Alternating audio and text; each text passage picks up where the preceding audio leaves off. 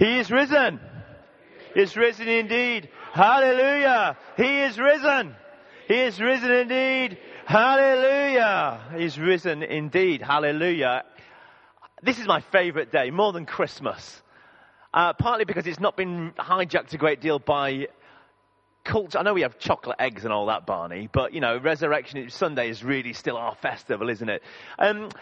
My name is Cris. I'm the vicar here. Good morning if you're visiting. It's lovely to have you with us. Becky and I this week have been at Spring Harvest. I know some of you have been praying for us. We have had a phenomenal time. We had an amazing steward in Reese. We just want to say to you, we had such a good time at Spring Harvest this year. It was like the best ever. We would love to say, would you just pencil out the week after Easter and come and join us next year? Think about joining us. Because we had such a good time. Now, there is a problem with joining us, as in it's already 50% sold out. As we left the site, it was so good. So we're going to get ourselves into action if we're going to go. But if anybody would help kind of coordinate going, that'd be absolutely brilliant. If somebody wants to kind of help us organise that, that'd be fantastic. Anyway, shall we pray? And we're going to talk about resurrection. Heavenly Father, we thank you that you are risen, that your Son is alive. Lord, we thank you that the same Spirit that raised him from the dead is available to us today. And Lord, as we think about resurrection, we think about Jesus and what that means for us, Lord, would you be with us this morning? Amen. Isaac, can I borrow you? This is Isaac. Isaac is a magnet. Come on. A magnet not for girls, but for dirt. I don't know how many times Becky and I, in the 12 years that Isaac has existed on planet Earth, I don't know how many times we've said to him, Isaac, please stay clean. Please. There was one particular occasion we went to visit my mum and dad, and we'd bought Isaac a whole new set of clothes, new shirt, new jacket, new jeans. He even had new trainers on. We went into this beautiful kind of Victorian house to look around, and it was January, so it was a little bit muddy. We said to Isaac, I don't know how many times, please don't go near the mud, please don't go near the mud, please don't go near the mud. What ended up happening, Isaac? I went in the mud. He slipped in the mud. It was so bad, we couldn't go out for dinner as he was. So we ended up having to go to the supermarket to buy him a whole new set of clothing. It's not just once or twice. We're talking about consistently. Isaac now, obviously, that is makeup, but that just gives you an idea. He'd be an incredible chimney sweep. He would come home just absolutely black and white. And this was at the seaside. Isaac, don't go near the water. We've got no way of drying you. Isaac, don't go near the water. There's no way of drying you, Isaac. We've no towels. Isaac, don't go near the water. Isaac, what did you do? Went in the water. Isaac is a magnet for mud. Isaac, thank you very much. You can sit down. When I was about 18 years old, I was in a camp. We were camping, and the place we were camping was in the field where there'd been cows, and there was cow dung and waste all in the field. And we had this job where one of us would go and use a shovel and flip it over. So if anybody stepped in it, they'd end up stepping in mud, not in the poo, because it was flipped. It was called we called it cow poo tipping, cow pat flipping. There we go. So we're doing this, and one particular night, I'm walking to my tent, and I ended up slipping in this cow poo that we'd missed. And as I slipped, it went all the way up the back of my trouser, all up my back, and all up my hair. Friends, sometimes some things just need to be dealt with. You cannot get in bed covered in cow pat.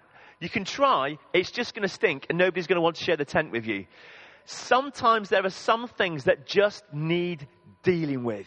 And that's what we're talking about today. A God who looks at us and says, I love you beyond what you've done, whatever you've said, wherever you've been. It doesn't matter what dirt you've got smeared up your back and all in your hair.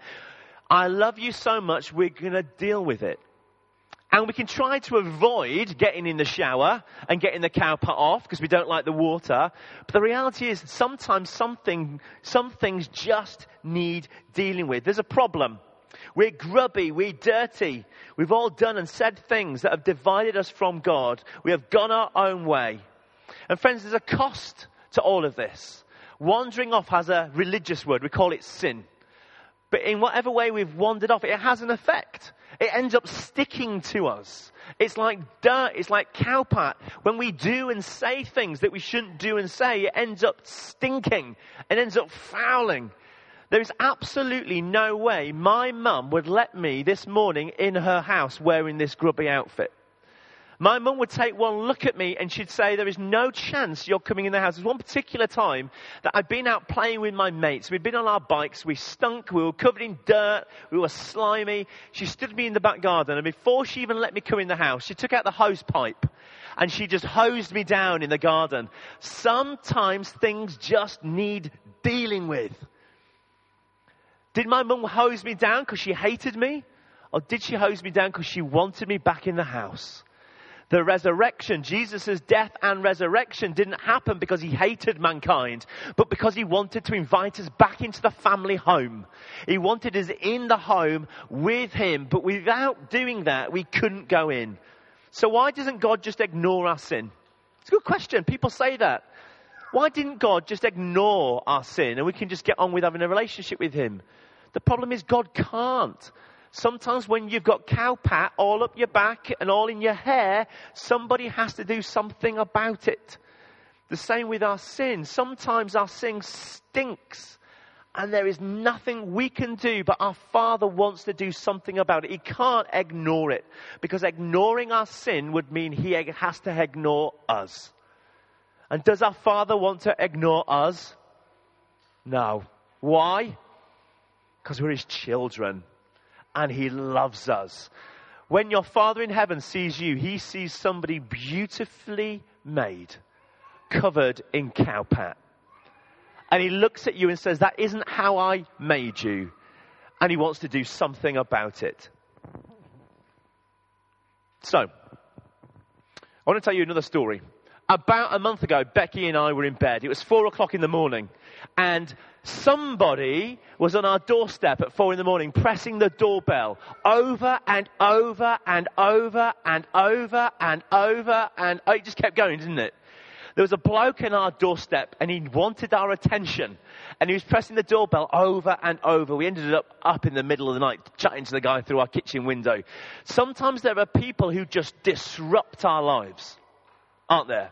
About November last time, I was in the back, November last year, I was in the back garden, I was in my shed, and some bloke broke into our back garden, broke through the gate, made his way into the back garden, and started having a go at my shed. Luckily, I was inside, so when I opened the door, I was like, busted, caught you at it. Sometimes some people disrupt our lives, don't they? I was hearing about Ben Sen yesterday, who accidentally drove into the back of a police car. Mate, I felt for you when that copper said to you yesterday, you drove into the back of my police car. It's like, wow. There's some things in our lives that just disrupt our lives.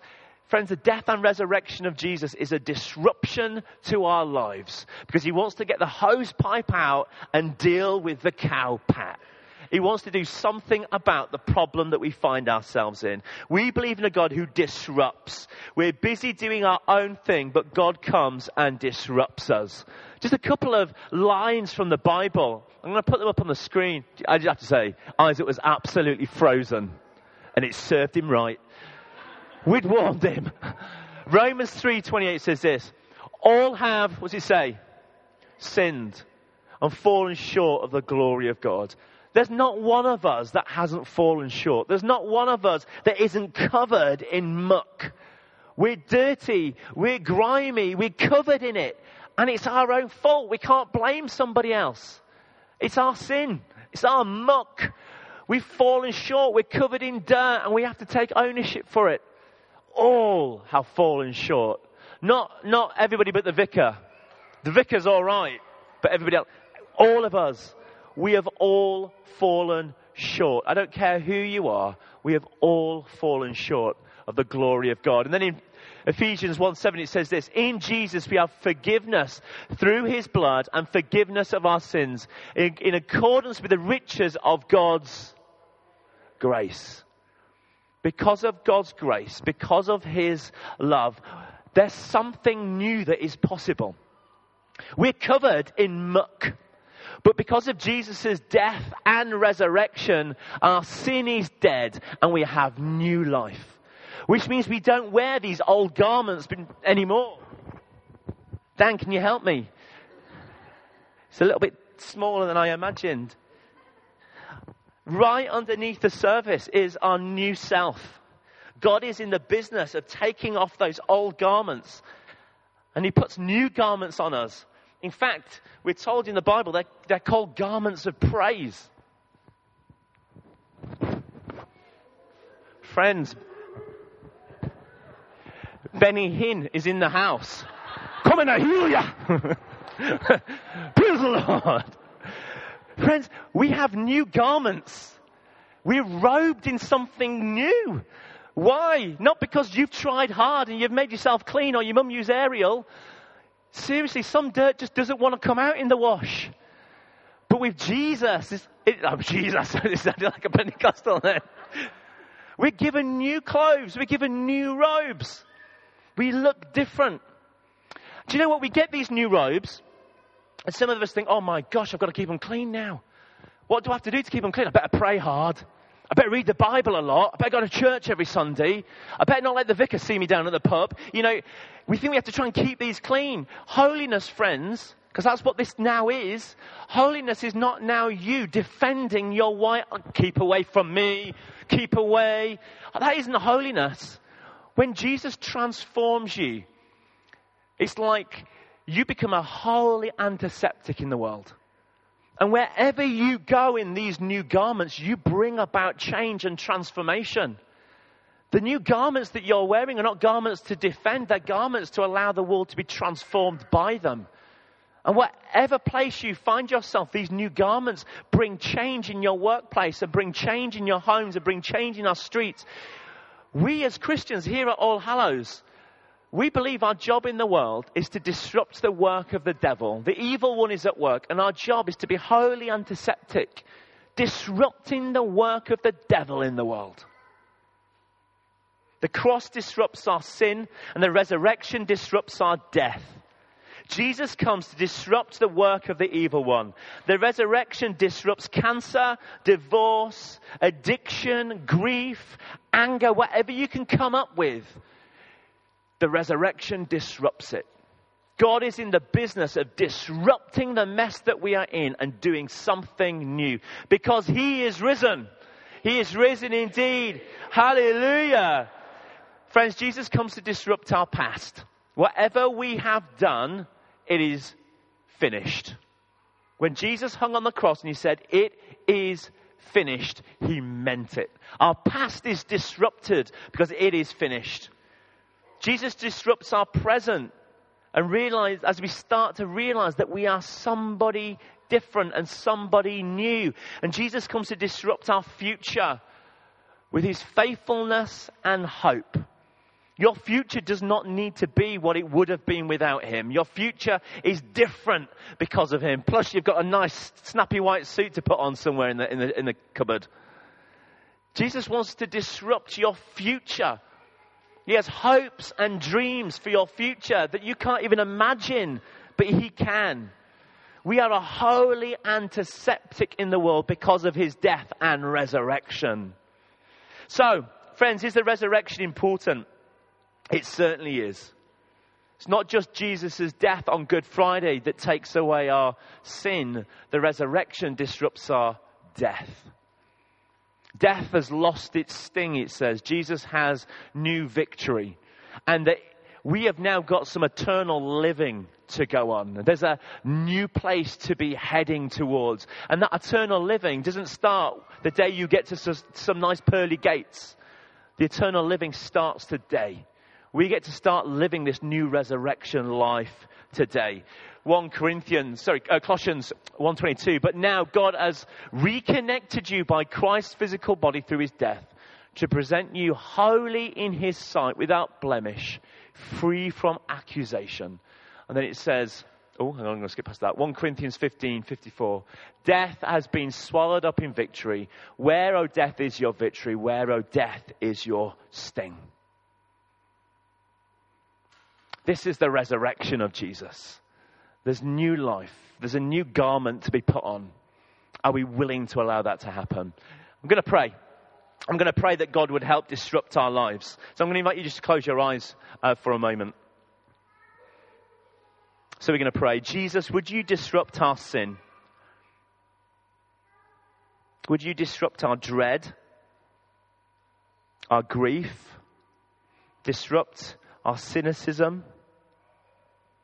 Would you disrupt our health problems? And would you disrupt our fears?